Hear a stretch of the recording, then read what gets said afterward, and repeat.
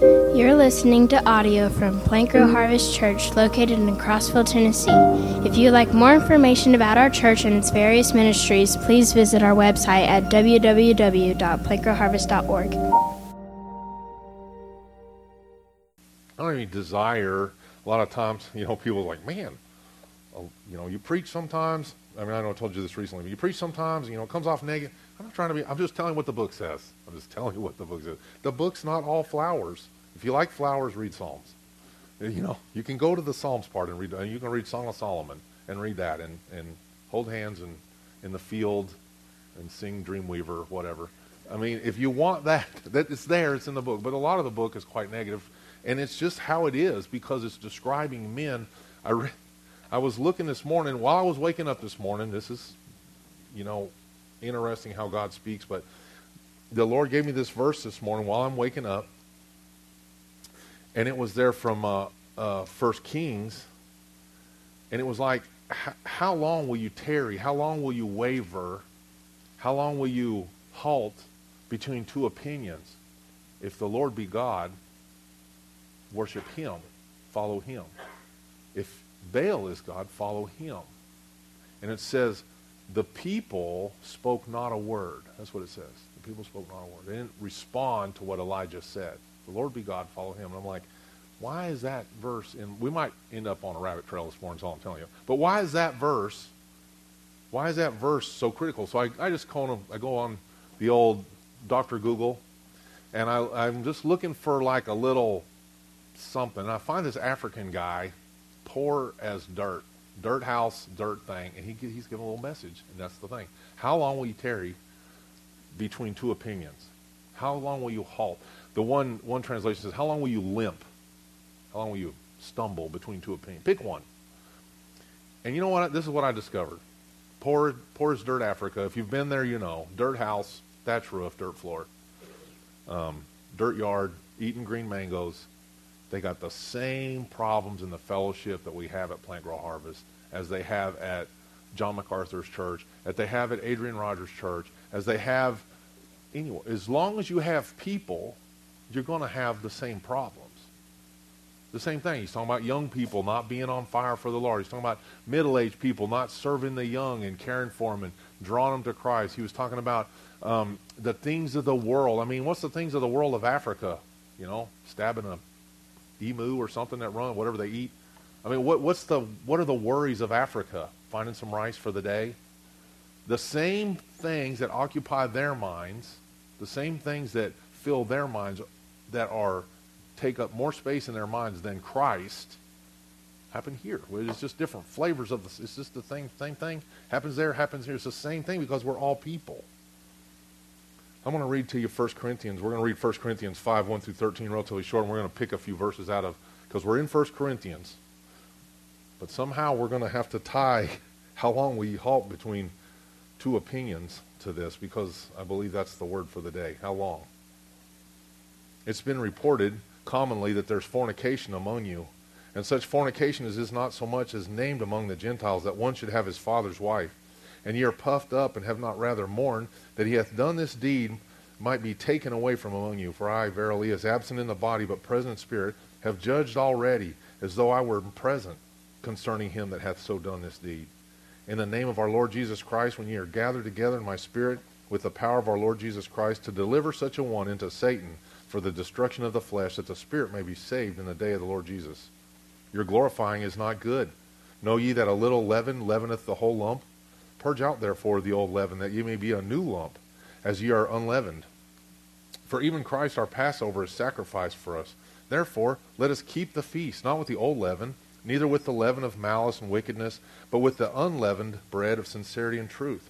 I wrote unto you in an epistle not to company with fornicators, yet not altogether with the fornicators of this world, or with the covetous, or extortioners, or with idolaters, for then must ye needs go out into the world. Those people should be out there, not in here. But now I've written unto you not to keep company if any man that is called a brother be a fornicator, a covetous, or an idolater, or a railer, or a drunkard, or an extortioner. With such a one, no, not to even eat. For what have I to do with to judge them also that are without? Do ye not judge them that are within? But them that are without God judgeth. Therefore, put away from among yourselves that wicked person. How many of y'all's had chickens at one point or another? Where's all my chicken people? All my pro chicken people? The worst axe murderer of the poor pitiful chicken is the raccoon. That's a sneaky devil. They are really hard. If you've had chickens, you know it's almost impossible. Them guys are like bank robbers, man. They can get in any 76 different ways. They can tunnel under. They can bite through the wire. And they go in at night, and the little hens are sitting on their thing also, and they go in there, and they bite. Weasels do this too. They can go through a hole like this big, and they just bite the head of the chicken and kill it and eat the head. And then they leave. And all they do is they go in the hen house, and they cause havoc, and they leave. And if you don't do something, they will be back. And they will do it again tomorrow night.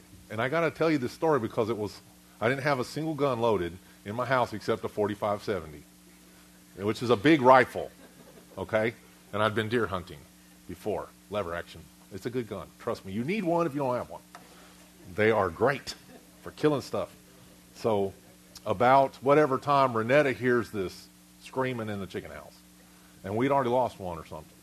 So in my Skiveronis, Renetta's, I said, well, hold the flashlight in the door, and I'll throw the corn to this guy, Well, she opens the door, my skivvies, again, just to get the picture, with the rifle, me and the chickens doing battle, 4 coons in there.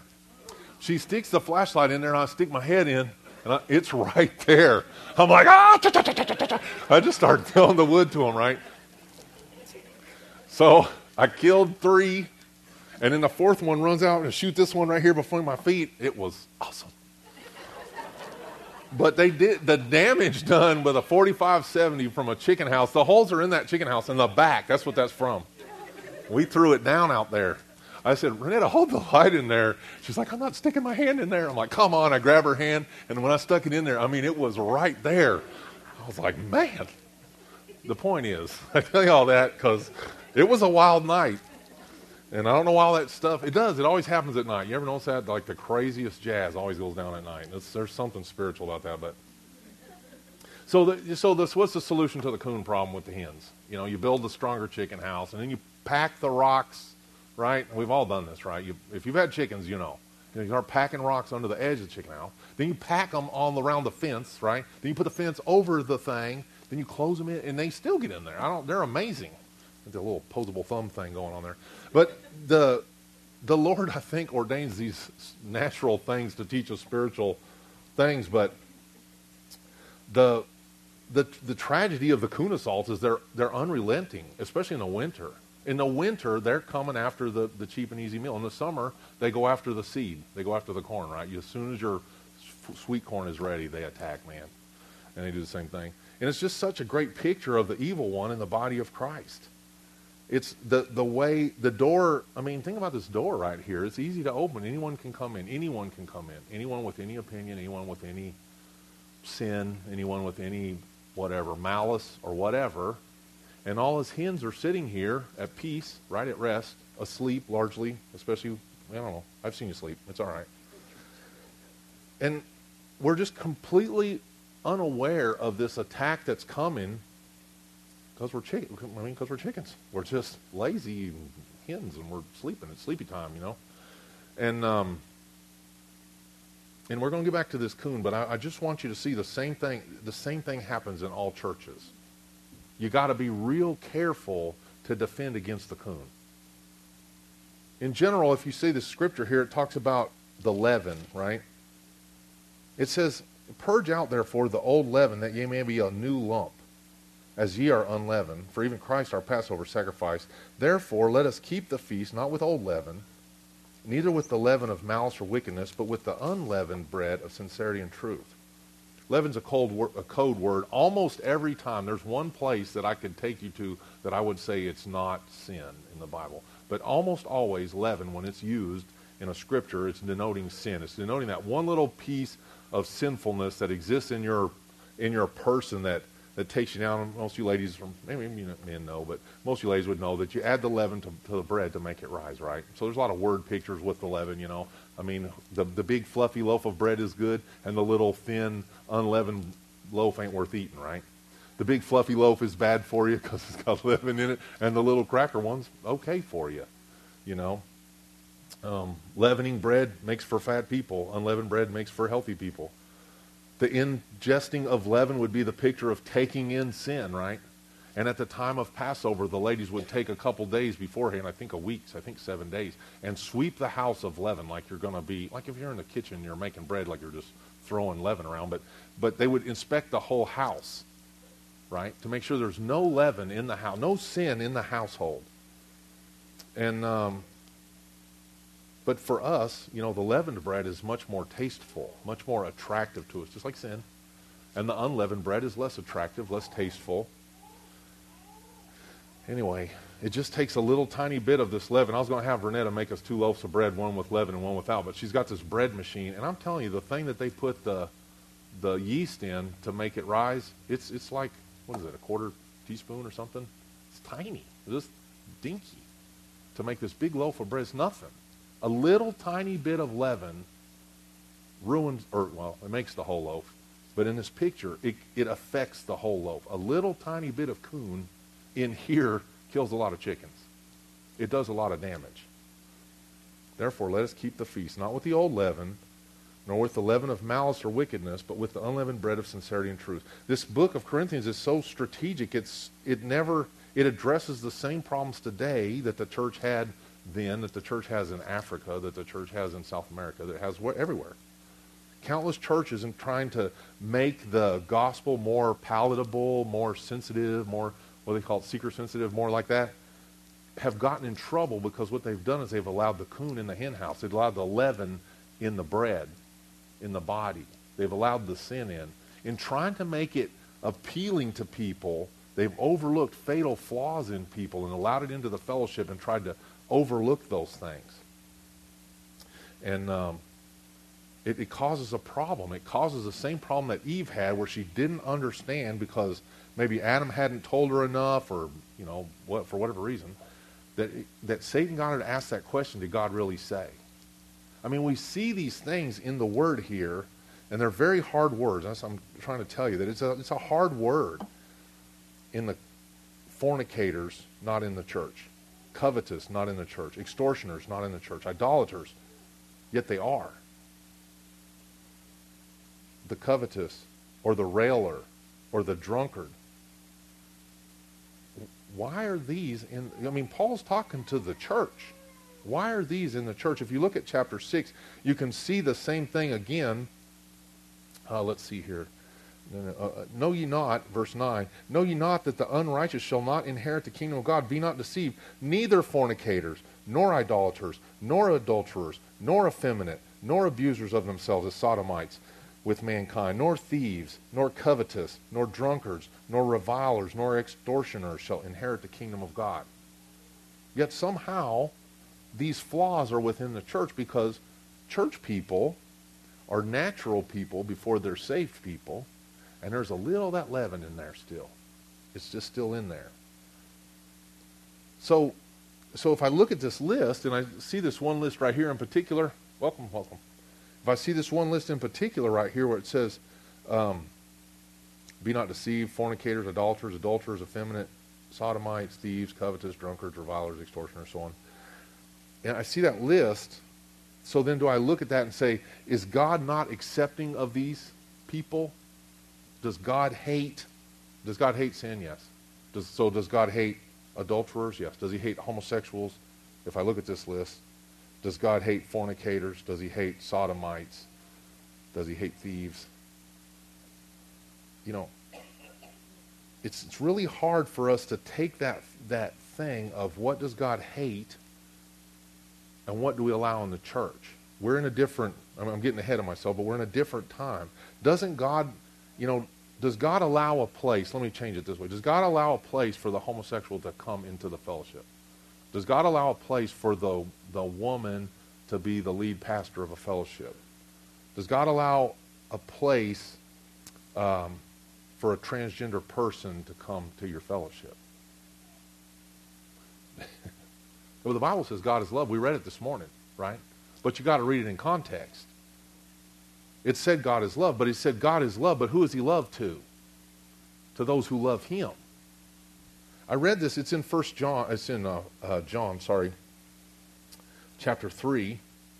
In John 3:36 it says, "He that believeth in the Son hath everlasting life, and he that believeth not the Son shall not see life, but the wrath of God abideth upon him."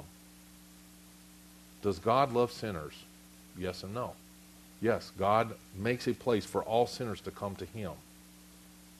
Are you allowed to continue in your sin and call yourself loved by God? I don't know. It doesn't look like there's a place for that. That's a hard word. Are you allowed to continue in your sin, willfully live as an adulterer, a fornicator, a liar, a thief, a reviler? You know what a reviler is? I had to look up what a reviler is. A reviler is a person that talks about other people in a negative way, talks down to them, demeans them, mocks them, blasphemes them. That's a reviler. And is there a place for that in the body of Christ? Can that person, it says there's no room for a reviler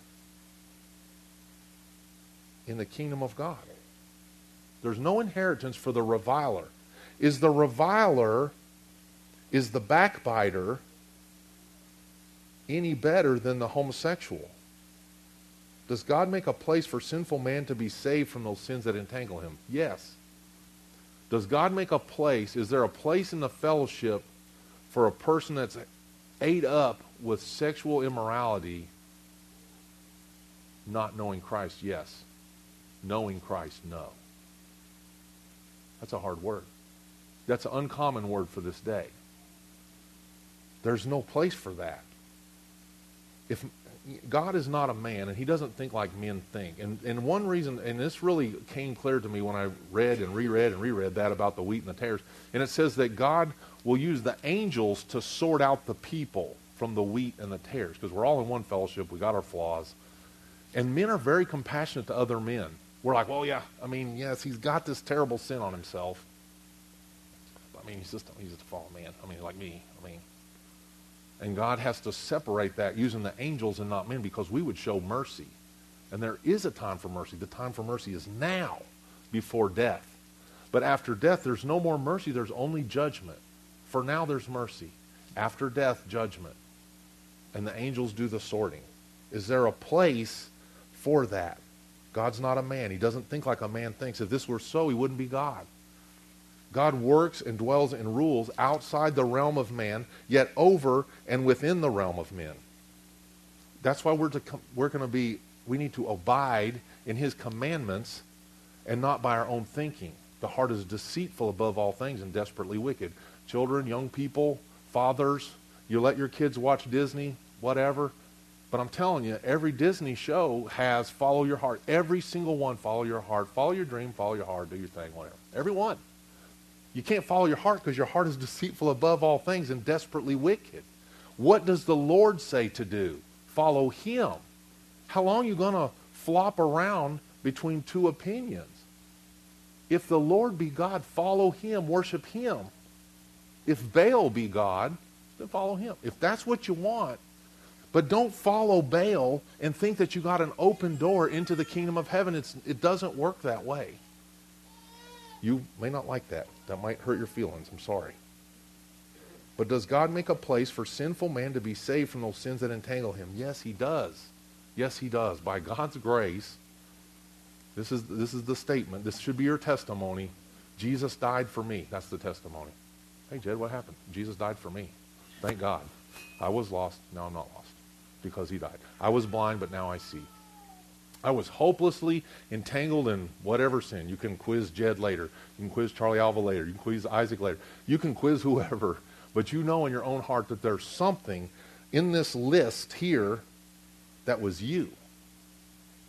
And it says that you shall have no part of the kingdom, no inheritance of the kingdom of God with this in you. And so this has to be eliminated. How can it be eliminated? It can only be eliminated through Christ and his merciful work on the cross towards us. But the issue here that I want you to see, and I don't really necessarily see this in our church, I haven't. By God's grace, we haven't had to wrestle this. But these people had allowed worldly things to creep into their fellowship, And in the process, trying to make it more appealing to more people, in the process of doing that, they allowed this wickedness of the world to be the guideline of their church. They had turned their eyes from God, in a sense, in obeying his commands and trying to be more open, and they had allowed this guy. This guy was a bad dude. He was sleeping with his father's wife, so it's some sort of incest there, and fornication. And it was known about in the fellowship. It's one thing we have our secret sins, so-called, right? We all have our thing that we hate about ourselves, that we wish we could get rid of, and we pray, we ask God to remove from us over and over and over and over and over and over. I'm not talking about that. I'm talking about that where the sin is open and it's in your face, and I'm making you accept it. That's what I'm talking about. This was open immorality in the fellowship. This guy's doing it in the fellowship, and these people are observing it within the fellowship, and they're saying it's okay. It'll be all right. This will be fine. He's just, he's working through some things. And there's no church discipline, and there's no separating themselves from this man.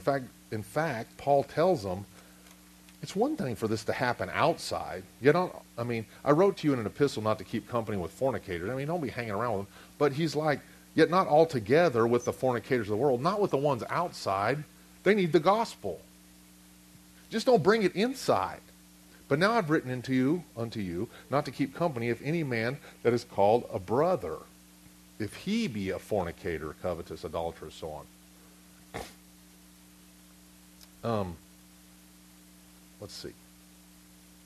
Yeah, so anyway, rather than addressing the problem, they tried to, we do that. We try to overlook it. We hope they grow out of it. We hope they grow away from it. We hope they move away. Maybe they'll get another offer at another church that's more trendy and more fun than the church they're going to now. Maybe they'll go over there. And it really causes us, I'll tell you, the world really rejects the Bible because it does address these things. But particularly the Old Testament, I wanted to tell you about Leviticus 20. Maybe you know. The chapter Leviticus 20 is one of those ones you're like, holy cow. It's like if a man does this, take him outside and stone him. If he does that, take him outside and stone him. If his kid does this, stone them, stone the wife, stone the animal. There's all kind of stoning going on. Leviticus 20:13, if a man lies with another man as with a woman, he's to be put to death. And there's quite a list there about all the other people that need put to death as well. And the purpose of that list back then was to keep the people of God pure. They're coming out of a land where those things were more common. They're going into a land where that was very common, all these idolatrous people and idol-worshiping people. And the ugly truth is that the people of God were not obedient in identifying and disciplining those things that were going on in their midst, and eventually they fell into those things. God said, don't ever allow it in your body. If you see these things, don't allow it to expand. And so eventually the whole nation was disciplined because they did allow it to expand. So why isn't stoning homosexuals what the church is to do today? Does anybody know? Why aren't we supposed to stone homosexuals today? Is it any part of the Christian agenda today? 5:13. 1 Corinthians 5:13. But them that are without, God judgeth. Therefore, put away from among yourselves that wicked person. Here's the deal. Wicked people are going to do what wicked people do. What wicked people do outside the fellowship is really on them. I've been studying on this too, is what God calls us to do as Christian men, to defend against the oppressed, to defend against the afflicted, to care for the widow and the orphan in their distress. The man of God is called to be a bold warrior for him in the fellowship and without. However, you're not the judge of the people that are outside the fellowship. We judge one another within the fellowship, holding one another to this higher standard of this exhortation of encouraging one another into sanctification and growing spiritually. But outside the fellowship, we have those people are lost people. You want to do something for the world, you see our country in a negative sense right now, well then go out and tell the people the gospel. And tell them that without Christ, they're going to burn in the fiery pit. That sounds really mean and aggressive. Yeah, fire is mean and aggressive and it's painful. Tell them now. But you can't allow that person to come in and influence the direction of the fellowship. That's the problem. I don't really see it as a problem in our fellowship. I'm just telling you, this is what comes next in 1 Corinthians, so we need to dig through it. But we've not been called today to stone homosexuals. We've not been called today to stone transgender people or sodomites or any other thing. We're all going to be, the way the Bible is designed with Christ coming, he says in Hebrews, is appointed once for man to die and then the judgment. Each person will be judged individually by God. Individually. It's not on us to judge them. But it is on us to keep a pure house. It is on us to keep a nice temple, to keep a clean body.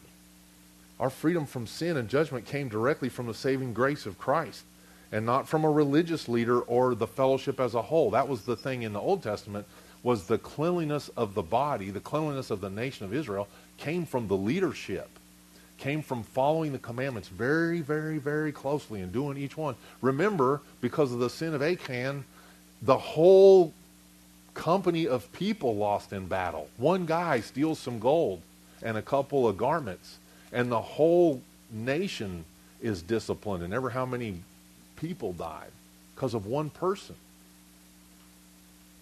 We're not in that day.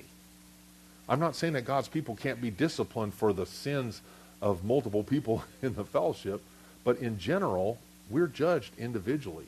God disciplines his children as a father, like a son in whom he loves. He chastens us. So you get off track and you wonder why stuff's not getting on track. Maybe you need to check that first. Do I have sin in my life? Is God chastening me individually? Is that why my life's not working? What is this personal sin that I got going on that God's trying to work out of me?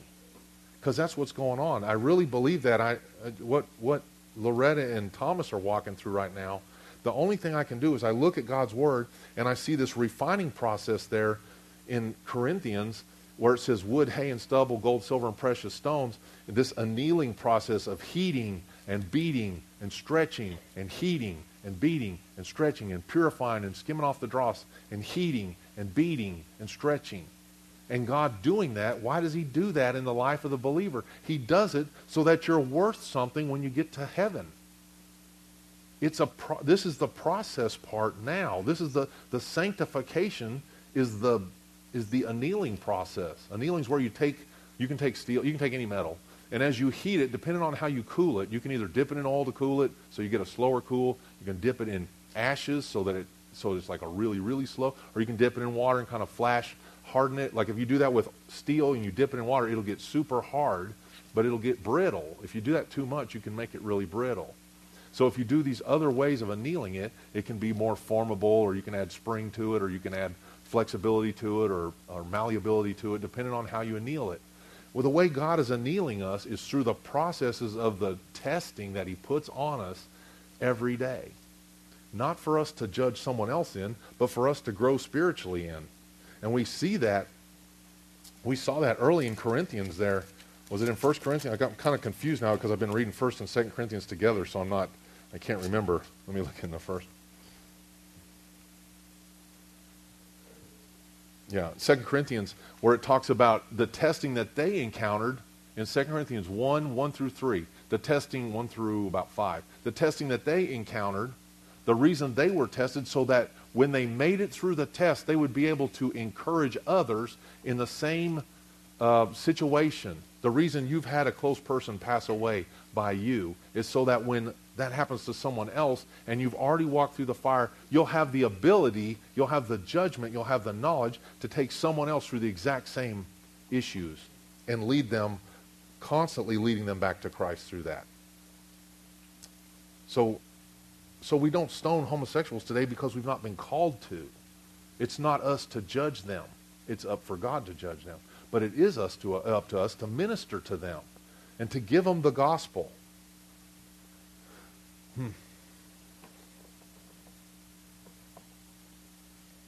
So why is he so careful about allowing these people into the fellowship? Can they come to the fellowship? And I've told you this before. We've had this question. What if a homosexual comes to our fellowship and they wants to be a part of our fellowship?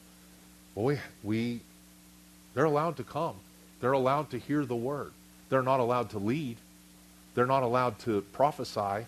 They're not allowed to speak before the body. They're not allowed to lead others in Bible studies, no matter what their personal thinking is. And in fact, if we do anything with them, we should immediately begin to talk to them and show them the error in their lifestyle, show them what sin is. And if they reject that, well, then ultimately there's a church discipline thing involved. And it would be very difficult, very painful. There's no doubt that it would be very painful and very difficult for the body. But it's not on us to judge them. There is a purpose of serving, of ministry to them that's different than a judgment. To see active sinful behavior embraced by the body as the whole will lead to the least of these falling into the same trap.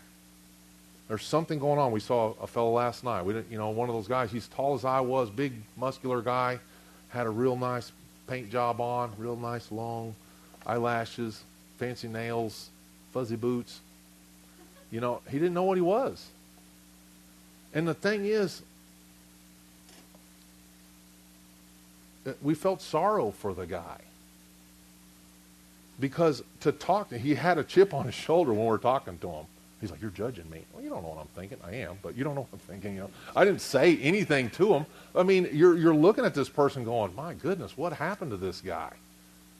But at the same time, some aspect of that guy's spirit was created in the image of God. And the guy needs salvation. And the guy needs love. He's missing something. And we don't know what he's missing. And we need to be able to talk to that person. It wasn't the time or the place to talk to that person, but we need to be able to talk to that person. And if the person rejects it, well, then it's on them. But when that person comes into the fellowship and seeks to introduce that into the fellowship and encourage your children into going the same way, we have a problem. We are to raise our children in the fear and admonition of the Lord. That's what we're commanded to do. We're to teach them moral values. We're to teach them the 10 Commandments, with or without the Tootsie Roll. However you can make them learn them, we're supposed to learn them. I made the kids learn the 6 things the Lord hates, yea, 7. I made them memorize Romans chapter 8. They memorized it. They memorized the Beatitudes. And I'd say they could say part of them if you got them started. I mean, they had to do that as children. They memorized some of the Psalms. That's what you're to do, because those are the moral principles that are going to maintain them throughout their life. And it will help them discern between what is good and what is wicked. And woe to those who call evil good and good evil. That's where our culture is right now. And our culture as a whole has made us take that and take these negative things and eat them every day. And in that, it's tough. So we have to be very careful that we don't allow that in the hen house. This is a gentle place. This is a place for nurturing and building and growing. So to change directions there just a little bit, 1 Corinthians 6, 8 through 10, I'm not really changing direction, but I am, is that part where it talks about these covetous and extortioners and revilers and all those things. But verse 11 is this really key verse there. It's actually in chapter 6, verse 11, I'm sorry. It says, again, it's that same list, okay? And such were some of you. And such were some of you. This is the key to the whole thing. It says, be not deceived, neither fornicators, idolaters, adulterers, effeminate, sodomites, thieves, covetous, drunkards, revilers, extortioners shall inherit the kingdom of God. And such were some of you. But you were washed. And you are sanctified, you are justified in the name of the Lord Jesus and by the Spirit of our God. Such were some of you. We look at this list right here, and we're like, well, I'm not those things. I'm not a fornicator. I'm not an adulterer. I'm not a murderer. And as we remember, as Jesus went through the list of the 10 Commandments, he said, if you ever looked at a woman with lust in your eyes, the same as committing adultery in your heart. You ever thought of this angry, murderous thought towards another person, same as committing murder in your heart? Yes, you're a murderer. You're an adulterer. You're a blasphemer. You've taken the Lord's name in vain. You've made vows in his name. You've lied. You've been disobedient to your parents. You've mocked them and made fun of them, and you've disobeyed them as a child. You've done the whole list. You did it all. You've seen things that other people has, and you've desired it. You've seen other people's wives and husbands. You've desired them. You've desired their relationships. You've done it all. You've done the whole list. But such were some of you.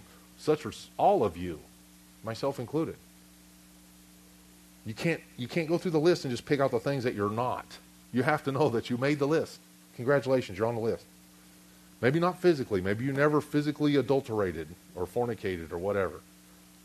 But at some point, you were the coon. You were the weasel.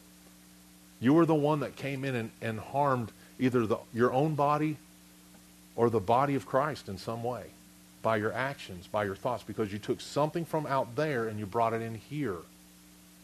The coon and the weasel, they always bite the head. They always bite the essence of the soul, the part that gives life. That's the part that they bite. You know, the old fox, he just runs up, grabs the whole bird, and takes off. But the coon and the weasel, they kill the head. They injure the body that way. But it says, but you are washed. You're sanctified. You're justified in the name of the Lord Jesus and by the Spirit of our God. You're different. Why would you take the old man and bring him into the new man zone? Because of the goodness of God, at some point you were pursued unto salvation, and by His mercy He washed us by the washing of regeneration and renewing of the Holy Spirit.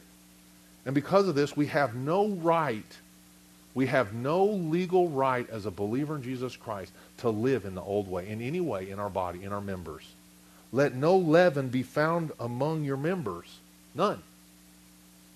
And I'm a leavened loaf. You can tell by my fluffy build. I got leaven in me. I'm a sinful man. I was talking to Pastor Renee, a good conversation this morning. And he was talking about, I mean, here's a man's been a pastor for 40 years, right? And all these things.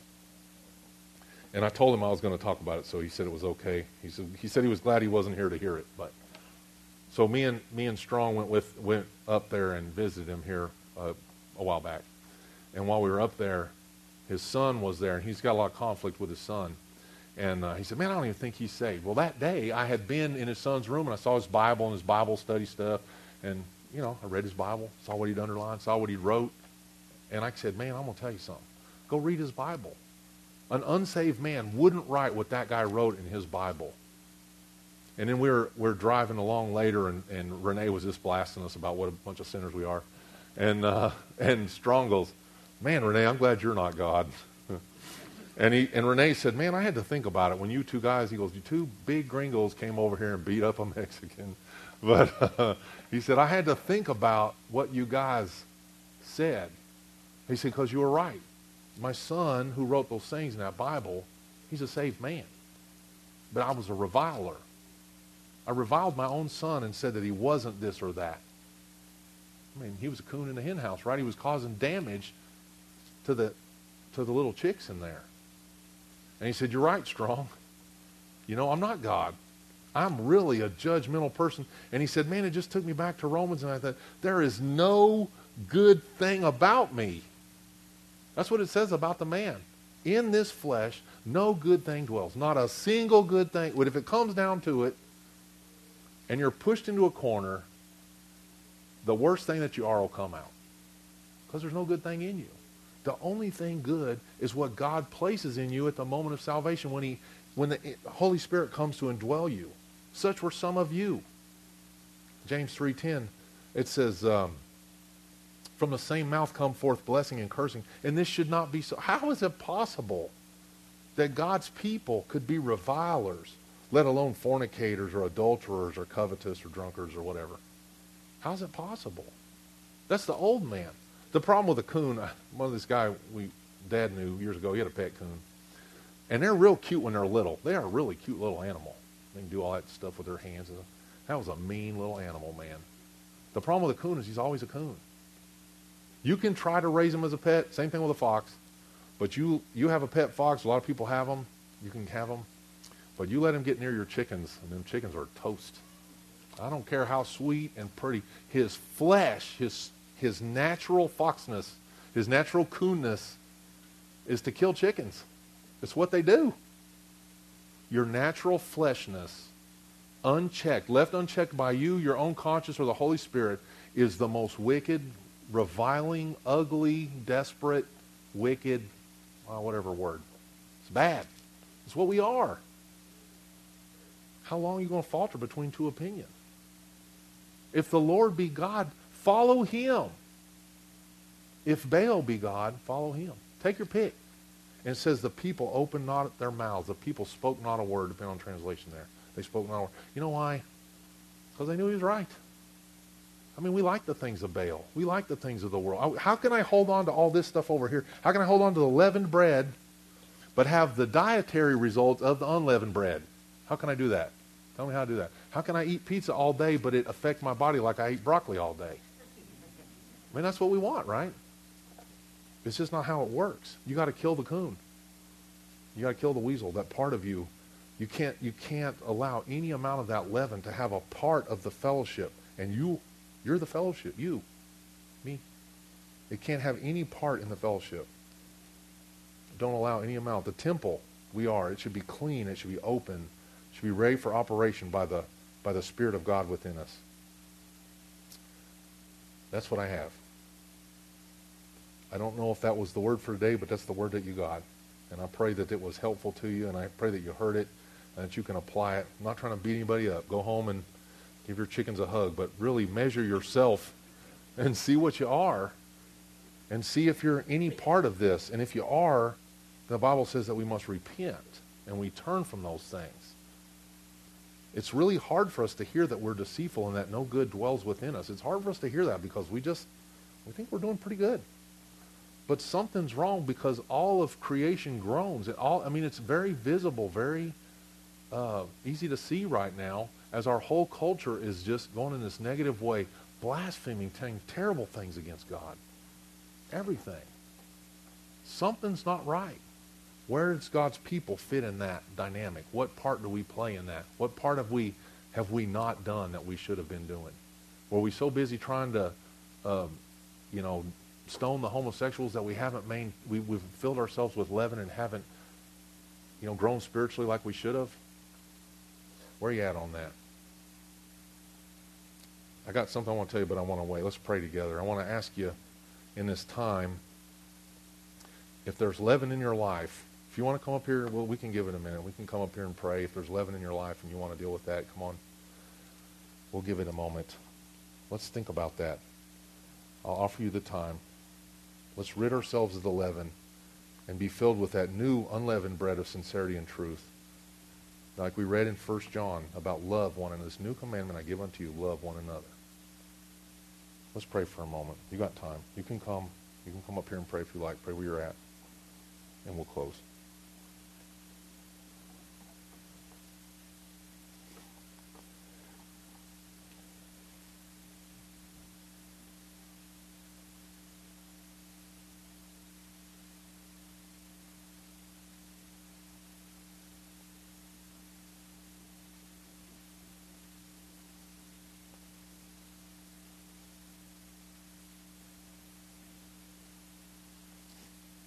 Father, as we read this word this morning, I'm convicted in my own spirit that I've been all of these and I'm as guilty as anyone, Lord. And I ask for your mercy in that right now. If we confess our sins, you're faithful and just to forgive us our sins and cleanse us from all unrighteousness. And I confess that I've been a part of any amount of these things, Lord, if not physically, in my spirit. Lord, I pray for these that are here today. Lord, I pray for the pride that's here today, that wouldn't humble itself, that thought maybe that between the Pharisee and the publican that they're not like the Pharisee. They're very humble before you, Lord. I pray, Lord, that you would reveal to us the things that are in us that are driving us away from you. We wonder why our prayers aren't answered, Lord, but we have this hardness of heart and this spiritual deadness because we're trying to do it and put on a good show and act really good. Lord, have mercy on us. Lord, may I not be the coon in the chicken house, Lord. Lord, I pray for these that are here, Lord, each man to stand before you accountable for his own existence. And I ask for your mercy on us. I thank you for your long suffering. You've lasted this long. You've waited on us this long to repent and to come to you, Lord. And I pray for those that are here that have yet to repent. Father, I'm grateful for these that have come. Lord, I pray that the word that was spoken is the word you had for us today, and that they'll go and receive it and go away glad and apply it to their lives, apply it to their children's lives, Lord. I pray for our children here, Lord, as I know that the school and the culture around is telling them that this new way is the way it is, that there is no truth, but there is, Lord. You are the way, the truth, and the life. No one comes to the Father except through thee. Without you, Lord, we have no hope. Lord, we dedicate ourselves to your hopefulness today. I thank you for your goodness, Lord, your care for us, for this place, Lord, for the heat. Lord, thank you for the water working in the bathrooms. Thank you for your care for us. Father, as we go now, we're going to eat this bread together, Lord. I'm grateful for that, the hands that prepared it. Thank you for that, and thank you for the work that's done here week by week, Lord. Thank you for those that are working on the building. Thank you for the giving that's done that allows us to exist and to be. Thank you for the missions that's operated out of in this fellowship, Lord. Thank you for these that are here. We ask all these things in the name above all names, the name of Jesus. Amen.